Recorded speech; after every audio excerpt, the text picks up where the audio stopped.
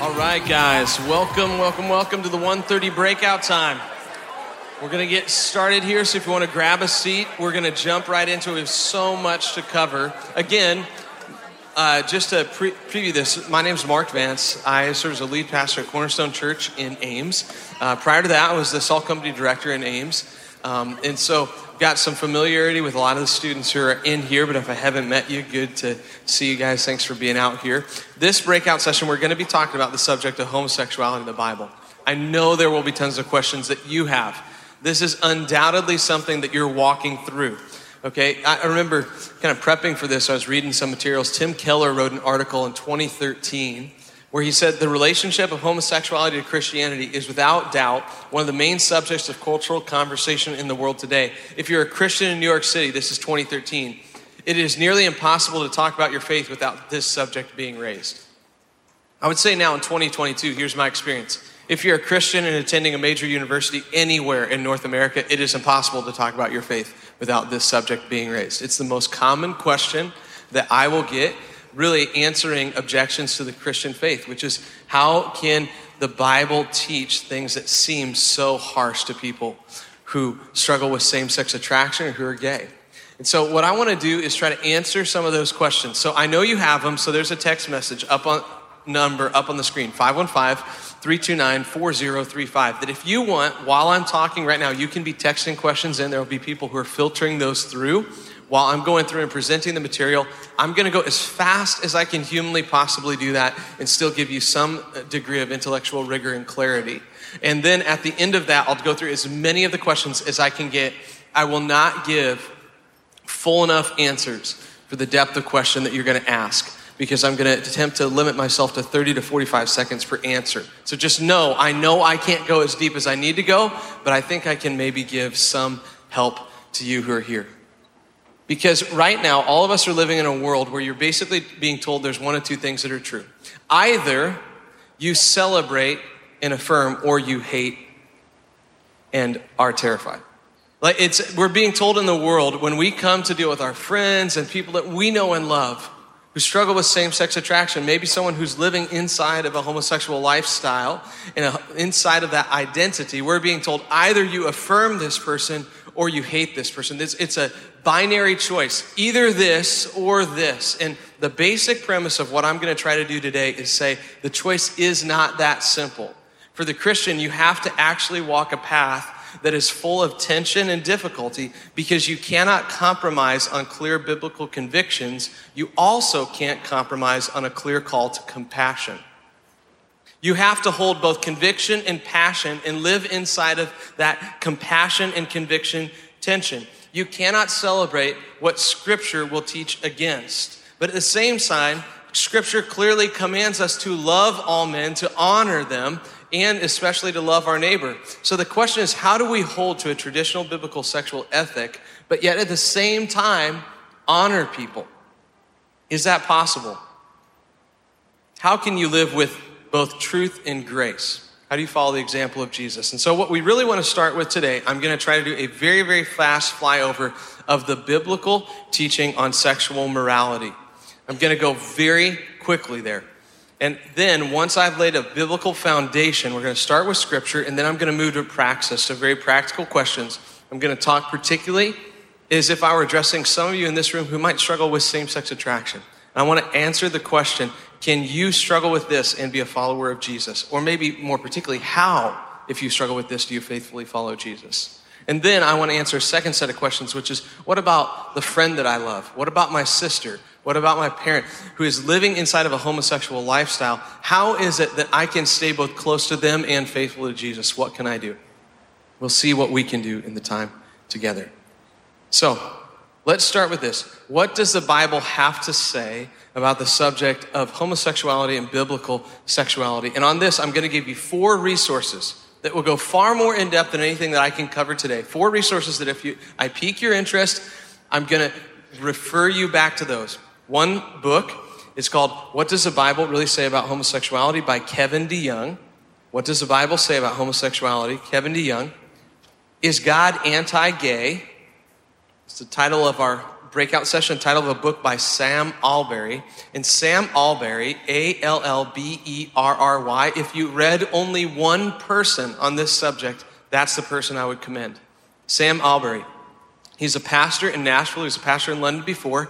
And he's an adult Christian who has struggled his entire life with same-sex attraction and lived faithfully to Jesus. So he both writes from a biblically faithful position, but from a personal credibility position too when he addresses these things. Sam, in addition to multiple books he's written here, runs a website called livingout.org. Livingout.org is full of gospel-centered resources for same-sex attracted Christians. And he has been an incredible help to so many. There are videos, there are testimonies. And if you've never explored that, it's an incredibly potent and helpful resource for you. The final book I'm going to give you is what I think is the most important book ever written in the English language on the subject of sexuality in the Bible. It's a book titled Holy Sexuality by Christopher Yuan. Y-U-A-N, Christopher Yuan.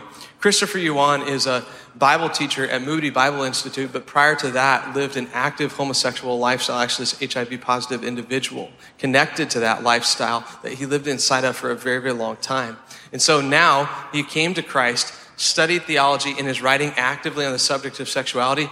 His book, Holy Sexuality in the Gospel, is the best book ever written on human sexuality from a Christian perspective. And if you want to go in depth, that's the one to get. Okay. Now, if you got a Bible or an app, I'm going to be flipping you around to various passages because the first thing I want to talk about is this. Here's the question that I often get. What does the Bible really say about homosexuality? And here's the way the question is phrased to me by people who are skeptical about the traditional Christian sexual morality or teaching. They'll say something like this. Really, if you look at it, the Bible only talks about homosexuality in 5 verses. Jesus never addresses it. So since Jesus doesn't teach about it, and there's only 5 verses in it, why would we make such a big deal when the Bible is largely silent? That's the way the question was posed to me. That's a very good question. It's a very good question. And so what I want to admit, what is true about the question is this. There are only 5 specific Bible passages that talk directly to the question of homosexuality. There's the passage of Genesis 19 regarding Sodom and Gomorrah. There's Leviticus 18 and 20 that talk about disordered sexual relationships. Then if you turn to the New Testament, it's Romans chapter 1, particularly verses 26 and 27, 1 Corinthians chapter 6, verses 9 through 11, and 1 Timothy chapter 1. Now, those are the texts. We will go over each one of those, by the way. But here's a question I want to ask you. Let's approach this from a little different perspective as we try to answer this objection. How many of you guys are super pro polygamy? Don't raise your hands. Like you're super into the idea of having multiple wives, multiple husbands. Can I ask you this? How many times does the New Testament explicitly forbid polygamy? Do you know how many? It actually doesn't address polygamy. The closest it gets to it is Jesus talks about like Herod marrying his, and John the Baptist confronts Herod for like marrying his brother's wife. That's maybe the closest we get to it. That's not really polygamy. That's like a near relative sexual relationship. It doesn't talk about polygamy. How many times does it talk about it in the Old Testament? Really only a couple of times. So, here's a question. I mean, if you think about it, guys, polygamy is only mentioned like 2 times, 3 times explicitly in the Bible. So why in the world would we make such a big deal about it when the Bible doesn't really talk about it at all? You see, now why is it that when I asked that question about homosexuality, that seemed like, yeah, that is a pretty credible argument. But when I flipped it to polygamy, it didn't make any sense to you. It's because actually your issues aren't primarily driven by a lack of biblical evidence. They're primarily driven by a cultural phenomena. It is not popular to like polygamy, so you feel no pressure to think about it. But it's the same basic biblical argument. And in both cases, both of those arguments entirely miss the point. So it sounds smart, but it is intellectually incredibly naive. And I know no thoughtful biblical scholar in the world who would accept that line of argument as proving the point of homosexuality. Why? Because here's the big deal. The question we need to ask is not, what does the Bible explicitly forbid every time? The question we need to ask more fundamentally is, what does the Bible actually say about sexuality? because the Bible says a lot about a vision of what sexuality is about. In fact, the storyline of Scripture begins with one man and one woman put together inside of a relationship in the garden. And so from the opening pages of Scripture to the end of Scripture, which ends with a wedding between Christ and his church in heaven, the Bible tells a consistent story of Scripture, of sexuality. So here's the point. The single most potent argument for a biblical version of sexuality has nothing to do with the 5 passages that forbid homosexuality. Even if we didn't have them, we would still have a compelling case for sexual expression being ordered and designed by God in creation to be between one man, one woman, committed together inside the confines of marriage. So before we look at the 5 texts, we first need to consider the most important biblical argument, which is the entire storyline of Scripture. So if you have a Bible, let's go to Genesis chapter 1. Genesis chapter 1. The point I'm making here is very, very important. The most important biblical point is not any of the 5 texts that explicitly talk about homosexuality. The most important biblical point to make is the point about God's design and order in his creation.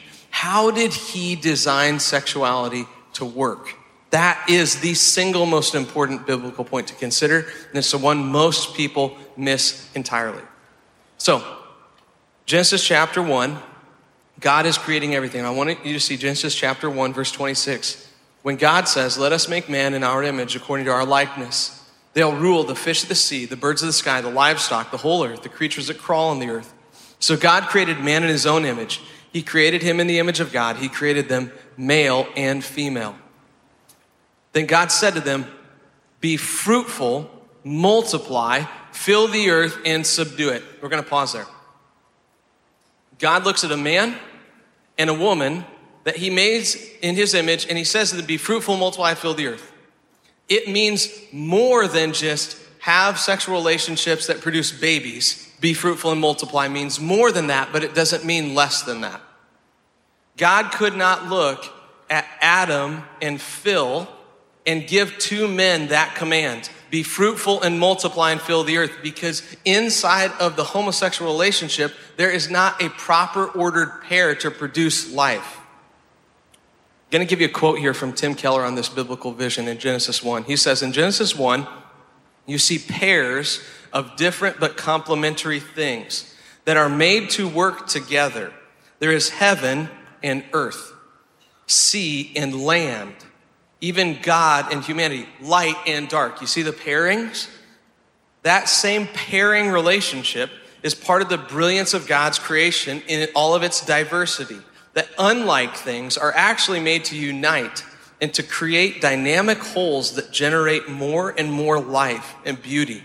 N.T. Wright points out the creation and uniting of male and female at the end of Genesis 2 is the climax of this pattern. This means that male and female have unique, non-interchangeable glories. They see and do things that the other cannot. Sex was created by God to be a way to mingle those unique strengths and glories within a lifelong covenant of marriage. Marriage is the most intense, though not the only place in which the reunion of male and female takes place in human life. Male and female reshape, learn from, work together. Therefore, in one of the great ironies of late modern times, when we celebrate diversity in so many other cultural sectors, we have truncated the ultimate unity and diversity in God's created design, intergendered marriage between a male and a female. It is God's basic diversity equation. God made male and female. Now I'm going to go to Sam Albury's book, Is God Anti-Gay? I'm going to read this quote here. He says, while homosexuality is not mentioned all that often, the biblical vision for the union of different genders in sexual union inside of marriage is one of the main themes in Scripture. It is quite frankly everywhere. The book of Genesis begins in chapters 1 through 3. Jesus will pick up on this teaching. When Christ says, what God has joined together, let not man separate, he is quoting back to God's design and created order. One man, one woman, one flesh for life. That is God's basic equation. All throughout the Bible, heterosexual marriage is the standard human construct that is most often used to reveal truths about how God relates to his people. Think of Ephesians chapter 5. where he says, actually, when I'm telling you about the marriage between man and a woman, I'm actually speaking about a greater reality. This speaks about Christ and his church. The Bible begins with the wedding of a man and a woman in Genesis chapter 2. It ends with one in Revelation chapter 19. So here's the big point. The biblical equation, consistently taught in every passage of Scripture and never contradicted, is that God's design for human sexuality is one man, one woman, one flesh, inside one confines, namely the bounded zone of marriage. That same storyline of sexual expression is endorsed everywhere in Scripture and is never taught against anywhere in Scripture. It is the storyline of sexuality in the Bible. Whenever sexual expression in the Bible is mentioned happening outside of that normative bounded equation, one man, one woman, one flesh for life, whether it would be adultery, where the wrong partner in the equation is introduced, or polygamy, where it is not 1 + 1, but 1 + 3. Homosexuality, even the more perverse forms, the bestiality forms. What's the problem with bestiality? It's because the unitive equation doesn't put together. It's not one man, one woman.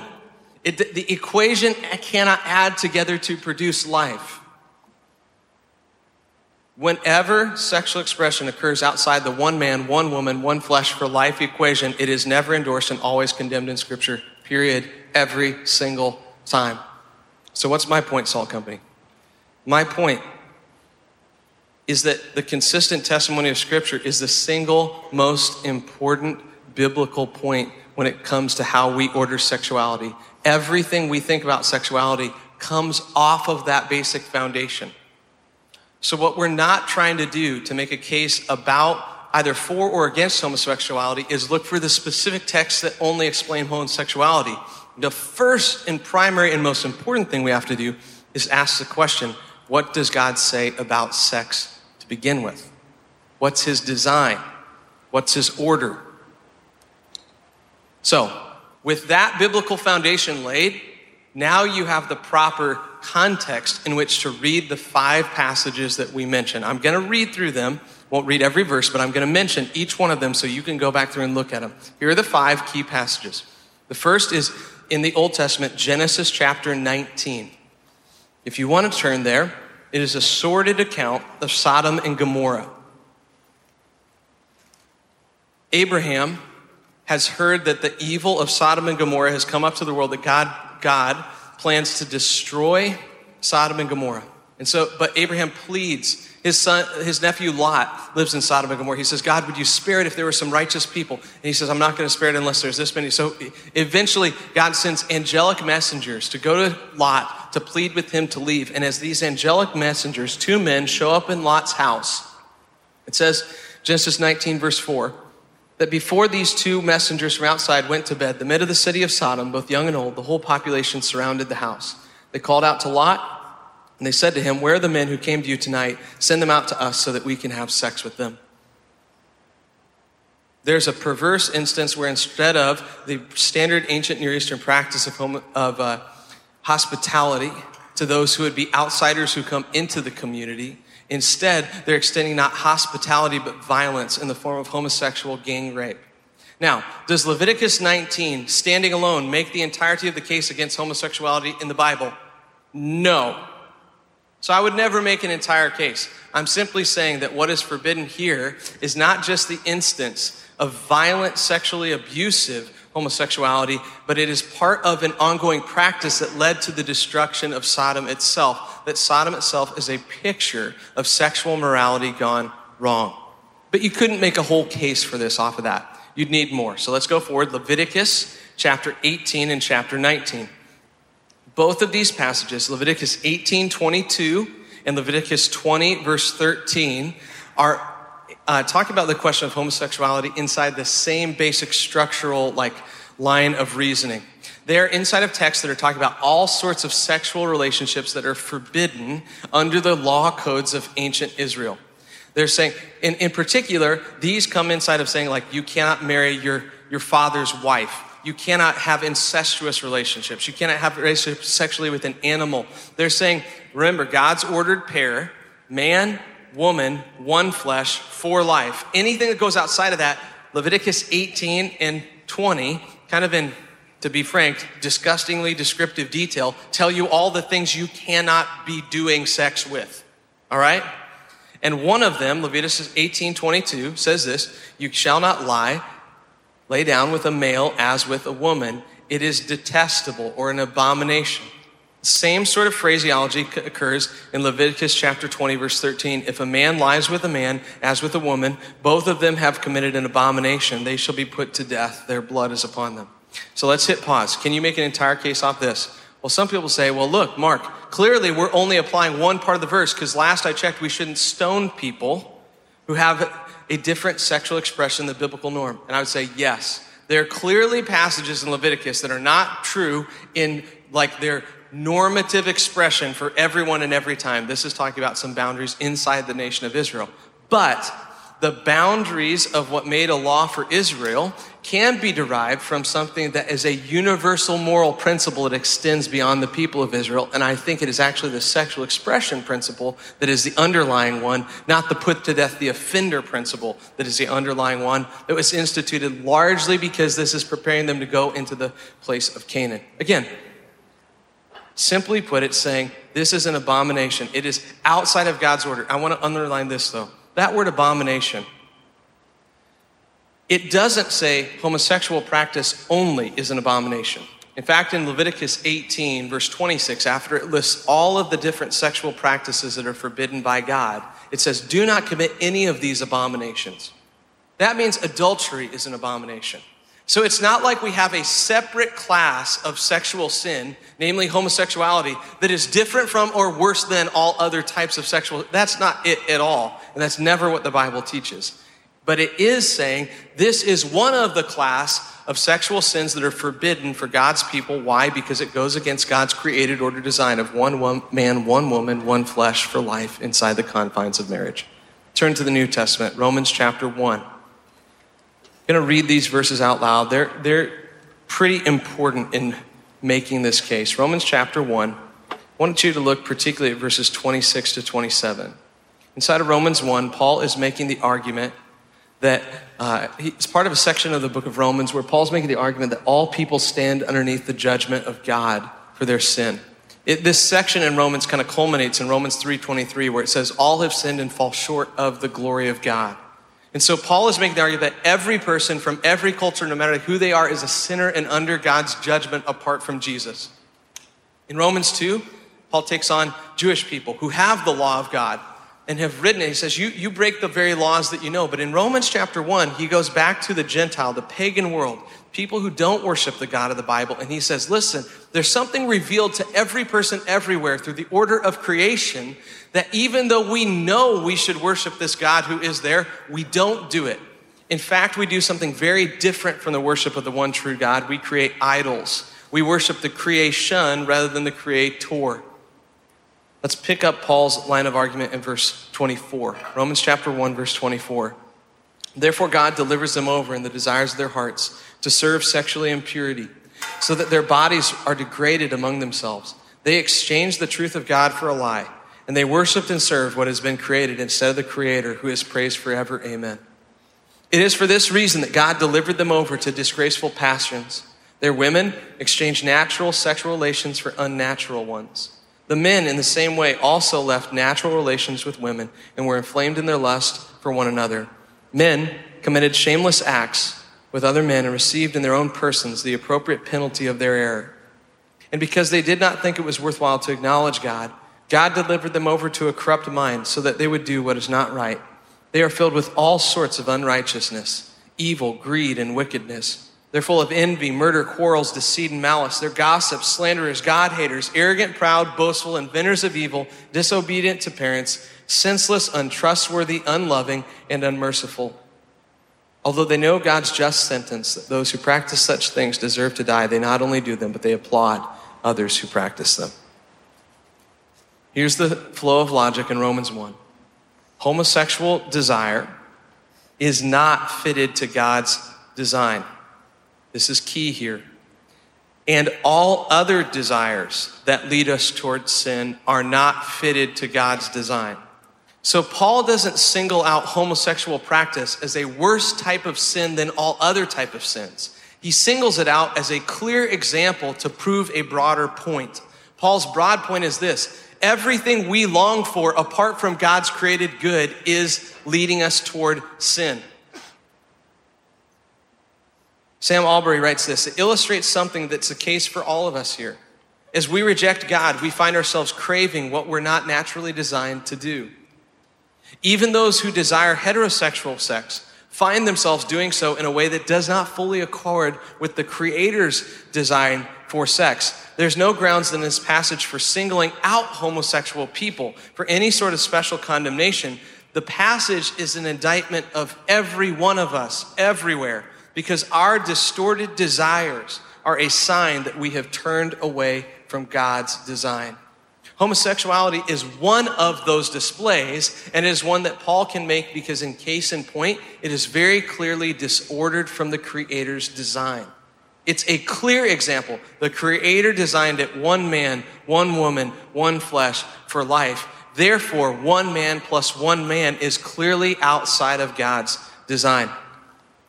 I'll continue to quote here from Sam Albury. The presence of same-sex desire in some of us is not an indication we've turned away from God more than any others.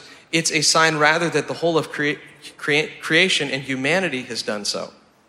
It is not the only sign, and in everyone there are no doubt more than one sign or another, but it is a sign that human nature is changed away from what God has originally intended.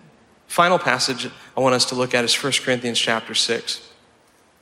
I'm going to have us look at this one. We could go to 1 Timothy chapter 1, verses 8 to 10, but they use the same two key Greek words in 1 Timothy 1 as they do in 1 Corinthians 6. So I'm going to go to 1 Corinthians 6 because it's a bit more foundational for the teaching.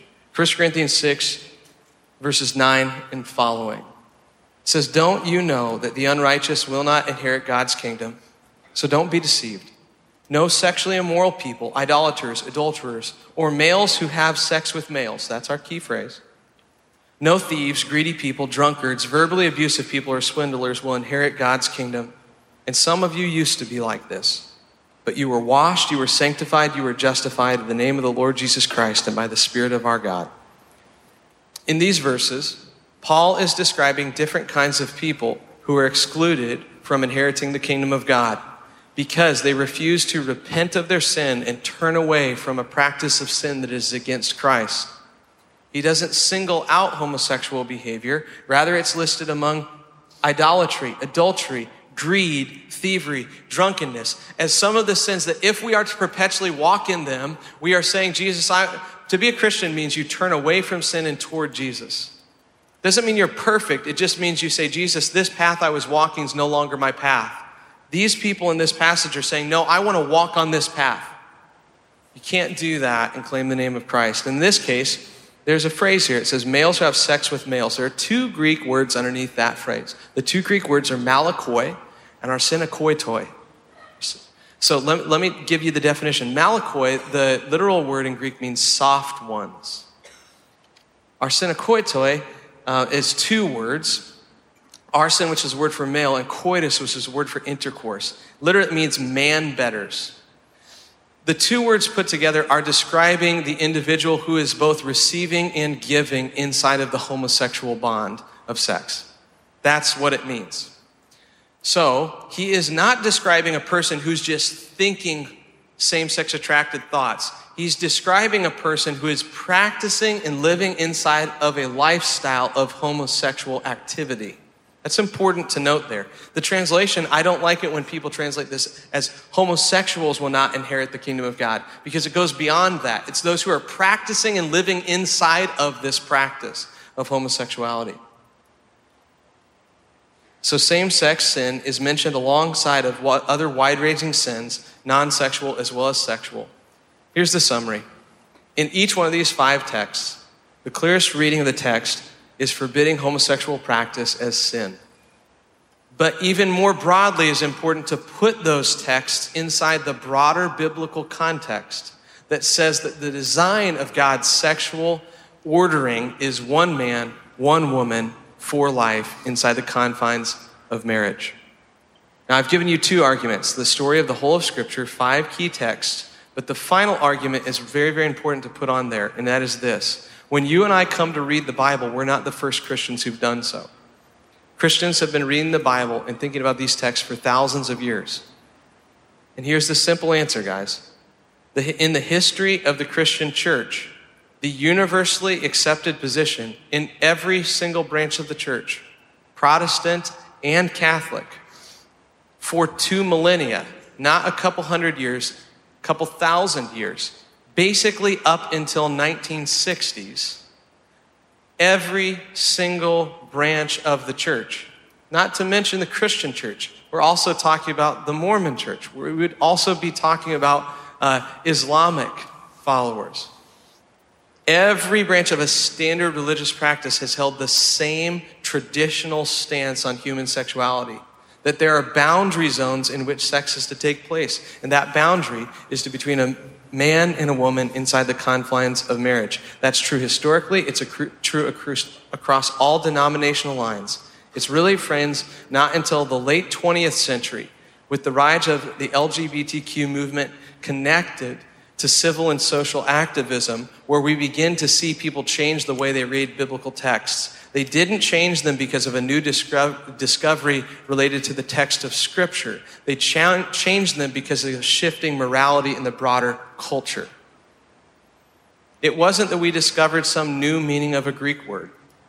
It was that the culture around us told us it was not acceptable to hold what we had held as Christians for millennia. And so in order to maintain popularity with the culture around them, Christians shifted their viewpoint, not because it was demanded by Scripture, but because it wasn't popular with culture. So, here's the summary. The clear teaching of Scripture that has been held historically by Christians is very, very simple. Sexual activity is to occur between a man and a woman inside the confines of marriage. Homosexual activity, along with heterosexual activity that violates those boundary lines, is forbidden because it violates the created order that God has designed. Homosexual activity can be distinguished then from homosexual attraction. It is entirely plausible a person may feel an attraction to a pathway of sin and not act on that in pursuit of sin, because the goal of gospel obedience is not to wipe away what we feel attracted to, but to call us all to obey Christ, not to obey our sinful desires. Let me give you 4 caveats to that, and then I'm going to take quickly a couple kind of ways I would have this conversation. So 4 caveats. Caveat number 1, kind of clarifier. I want to nuance this just a bit. I'm not saying that homosexual or same-sex attraction that one may feel makes you somehow some sort of subhuman or natural pervert. Because all sinful desires that run contrary to God's orders are unnatural and against God's created design. Most people who are men, who are attracted to women, who feel heterosexual attraction, feel it in a category of polyamory. Polyamory simply means that you can be attracted to more than one woman at one time. You can find multiple women attractive. Is that God's created design? No. God's design is one man, one woman, one flesh for life. That heterosexual attraction is against God's created design. So I want to be careful to say, while we may feel things that are against God's created design, that doesn't uniquely single out this class of people who would experience same-sex attraction as worse than or different from others. Second careful caveat is this. I'm going to quote from the Roman Catholic Catechism here. I think it's quite good, where it says, the church states that homosexual tendencies are objectively disordered, but does not consider the tendency itself as equal to sin, but a temptation towards sin. And it references James, where James says, when desire conceives, it gives birth to sin. That separates desire for sin from activity towards sin. If I walk by a bank and I think, man, I'd like to rob that place blind, it is different from walking into a bank and robbing that place blind. Activity is different from attraction. Third caveat. Therefore, those who experience same-sex attraction, as with any who experience a desire to engage in that which the Bible would forbid, is sinful. are then given choices for how they will act on those sinful desires. To engage in willful, unrepentant homosexual lifestyle is sin. So would to engage in a willful, unrepentant, polyamorous, multiple partners, heterosexual lifestyle. That would be sin. And the call of the gospel is to turn from sin to follow Jesus. Which means fourth, the call of the gospel is not a call to forsake homosexuality to become a heterosexual. The call of the gospel is to obey Jesus. Which is why I would encourage you to reject things like ex-gay or conversion therapies. Why? Because the Bible never endorses that. Because the goal of the gospel is not the reprogramming of our sexual desires. The goal of the gospel is holiness before Jesus. You can live a holy life as a same-sex attracted person.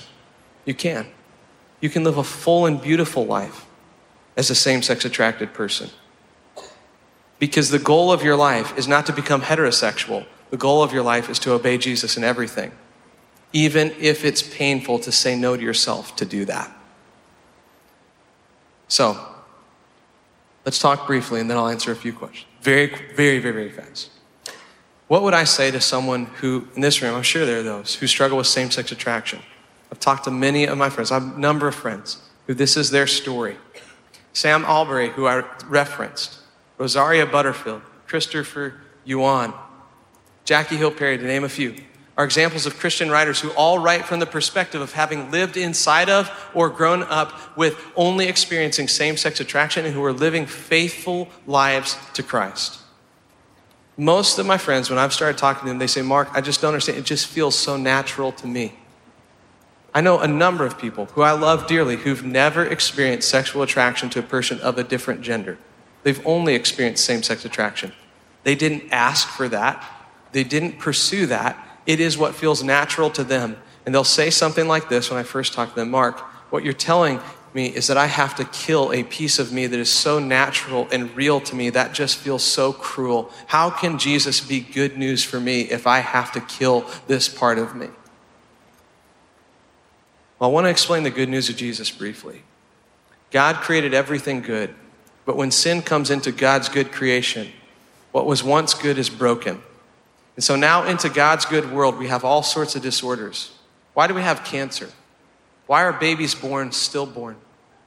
Why do babies have genetic abnormalities? Why are some of us, I'm even certain, genetically hardwired toward addictions and sin patterns that will destroy us? The answer is not God's good creation. The answer is the fall. The sin curse affects all of us, all the way down to our bones. So we should not be surprised that we find very natural desiring things that God forbids. You know what the Bible calls that part of us? It calls it our sinful flesh, our sinful nature, and all of us are born with it. We're born both made in the image of God, but also made in the image of Adam, our father who's fallen. So we experience the brokenness of creation, but into that story of brokenness, God has written a story of love. He sent his son Jesus, who lived a life we couldn't live and died the death we should die as sinners, so that he can give us forgiveness for offending God's law, but even more so, he can give us the presence of God's Spirit to help us to live in God's ways. And one day Jesus promises he will come back and he will make everything new.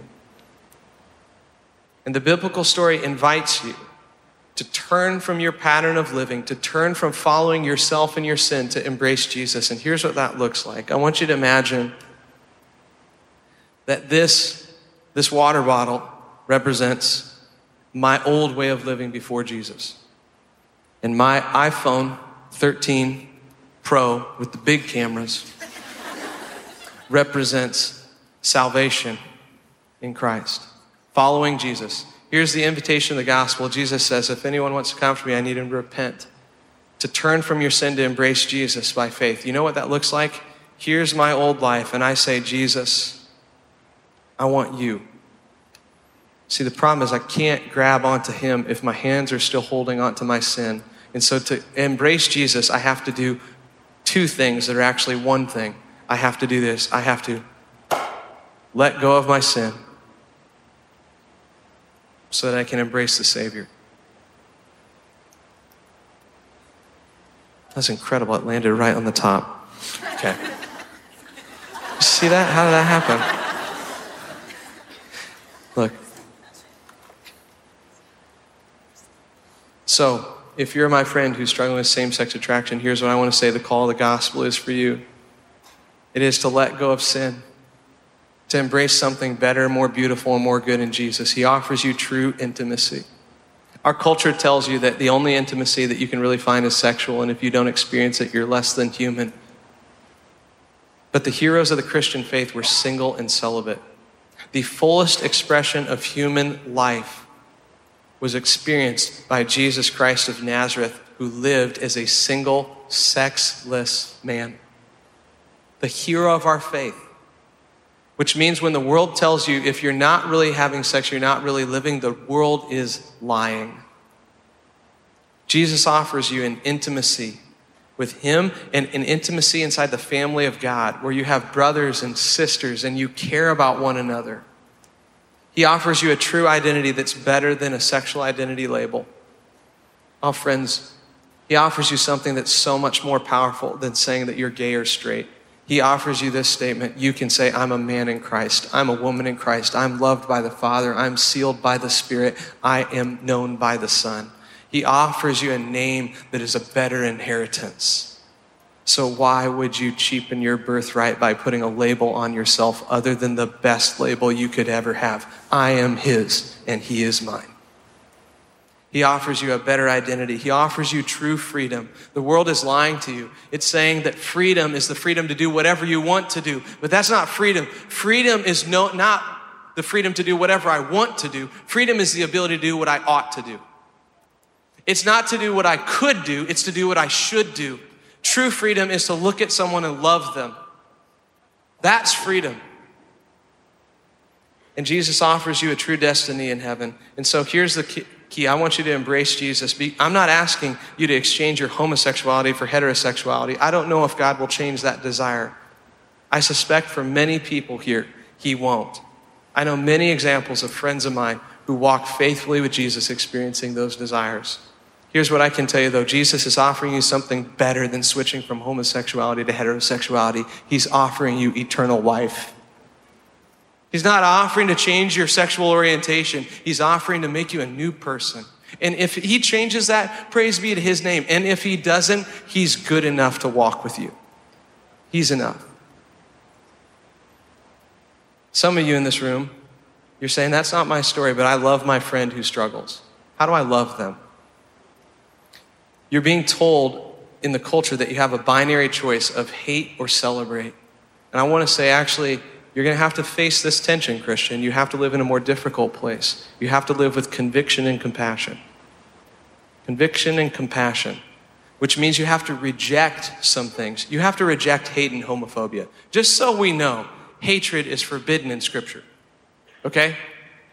So this whole sort of like Jesus, John Wayne culture where we mock gay people as Christians is sub-Christian and a distinct denial of the teachings of Christ. How dare we think that Jesus would endorse bullying and hatred? You have to reject hate. We're called to honor all men, period. Whether they agree with us, look like us, think like us, or date like us. We honor everyone. That's what it means to be a Christian. We also have to reject not only hate, but we need to reject an evangelical obsession with marriage and sex. Good golly, people, it's fine to get married, but it's not going to make you a full person. And if you think you need to get a spouse to get a full person, once you get married, you'll figure out just how much of a lie that is. You are a full person the instant you meet Jesus and start following him. And if he gives you the good gift of a partner in life, praise be his name, but you don't need that to be a full human being. You're already one in him. We need to reject treating homosexuality as a separate class of sin that is different from all others. How dare we as sinful people who know what it's like to struggle with sin look down our nose at people who struggle too. And we need to reject seeing sexual orientation as the goal. Christopher Yuan in his book tells a story of a mother who was bemoaning. She said, I just want my son to be normal. He just moved in with his boyfriend. I want my son to be normal. Yuan writes, I knew this woman had two sons, one of whom was living in fornication with a woman that he was not married to, he had had children with outside of wedlock, and yet she's weeping with me over her homosexual son who's not normal. Here's what that told him. What? She thought homosexuality was bad, but she was kind of fine with her son screwing around with his girlfriend. No. The call of the gospel is not heterosexual, bisexual, homosexual, but holy sexuality. So we need to reject that. We need to embrace a few things. We need to embrace honor and respect, loving our neighbor. We need to embrace listening before we yell. Friends, I want to build a bridge before I want to win an argument. So when I sit down with my friends who've told me about coming out of the closet, that would be so hard. So I just cry with them. It's really hard, right? It's tough to figure out that path. I can empathize and care for a person without agreeing with everything they do. I can do that. I can listen. I can pray with patience. And I can gently share the truth as God gives me opportunity. Listen, here's the reality. If you don't love your friend, be quiet about your belief about Jesus. People often use the example of Jesus in John chapter 8, the woman caught in adultery. Hey, the one of us who's without sin, you can cast the first stone. But most people stop and they don't tell the full story. Do you remember when Jesus comes to that woman, he lifts her up by the hand, he says, look, are there any people around here? Then neither do I condemn you. Then what is the last thing Jesus says to that woman? Therefore go and sin no more. He didn't embrace her life of adultery. He saved her from the physical penalty of death so that he would have the opportunity to save her from the eternal penalty of living in her sin and going to hell. If you love your friend, you will have to be honest. And that will mean you'll have to live in a difficult place of conviction and compassion, where you both love a person, but you cannot affirm and celebrate things that would be inside of that sexual identity. Guys, I've already gone 45 minutes, but I'm going to get into a couple questions here because there's so many good ones. So I'm going to start this one. How do I share the gospel with my openly gay friend and family member? How would you share the gospel with your greedy family member? How would you share the gospel with your hateful family member?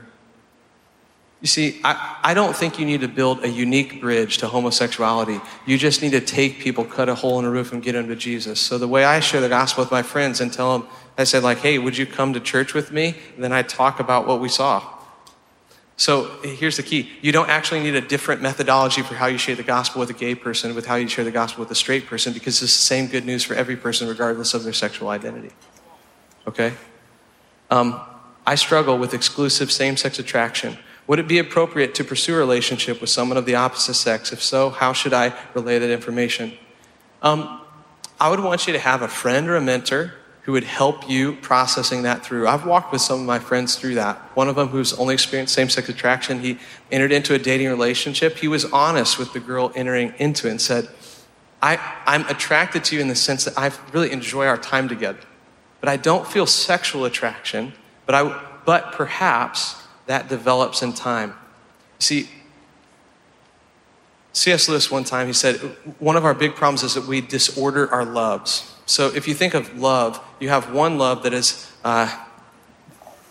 philos, it's friendship love. Another, it's eros, it's sexual love. The problem with most of us is we predominantly operate in the dating a region of our lives driven by sexual more than friendship.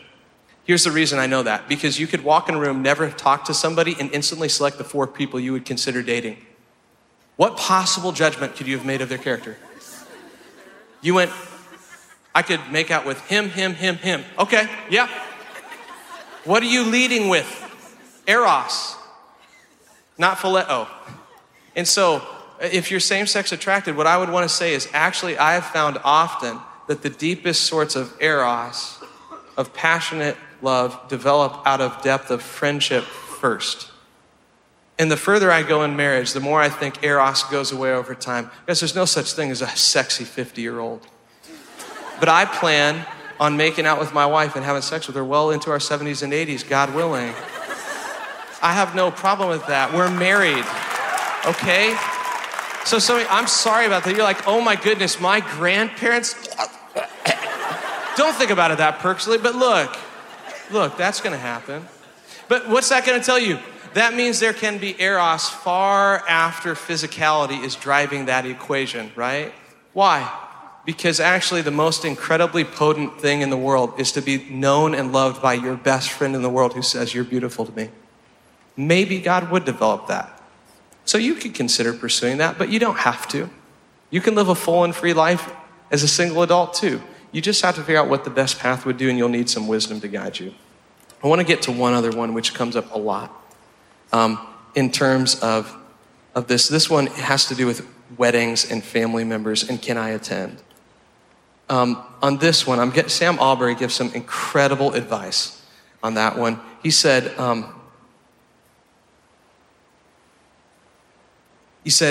if you've been really clear on your Christian conviction, showing up at a wedding is not going to be an endorsement.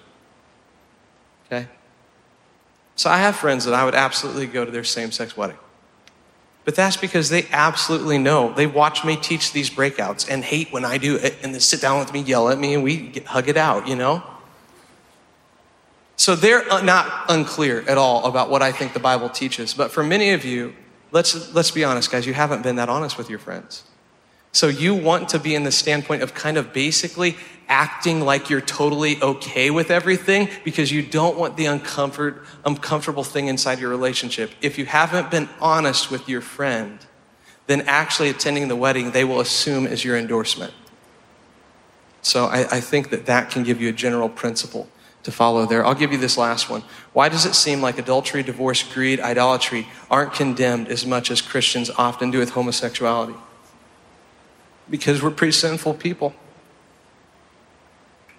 Because it's a lot easier for me to point out the sins that I don't experience than to look in the mirror and be honest with what I struggle with. That's why. Because the church, this side of heaven, the bride of Christ, is always limping, not always beautiful. And so the simple answer there is Christians can be hypocrites too because we're not in heaven yet, so we're still sinners. If we were consistent, Christians, one of the best things we could do to help our same-sex attracted brothers and sisters and to be a representation of the gospel is not to pick and choose the sins we confront, but just let the Bible direct what holiness looks like. And when the Bible talks about it, you talk about it. Whether it's heterosexual sin, homosexual sin, greed. But it's incredibly easy in America because the sort of sins that we don't confront are the sins that we find normal. I've never, in my lifetime as a pastor, had a person come up to me and confess greed. My church is full of greedy people. Because we're more comfortable with that sin. That's to our shame. So here's my final word to you. You got to get to your next breakout, run. Okay. My final word to you, why do we talk about all of this? Because Jesus is more important than your sexual identity. We talk about this because Jesus is important and his word is important, and it is an unavoidable issue for you to be a faithful Christian, to figure out how can I hold to biblical conviction and yet also do it in a way that is full of compassion.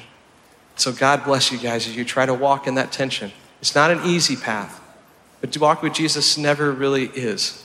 But as you walk it, it's a path of faithfulness where you can both hold firm to Christ and love your neighbor. God bless you guys. Hopefully you got something of good and grace out of this. And thanks for being here at the SALT Conference.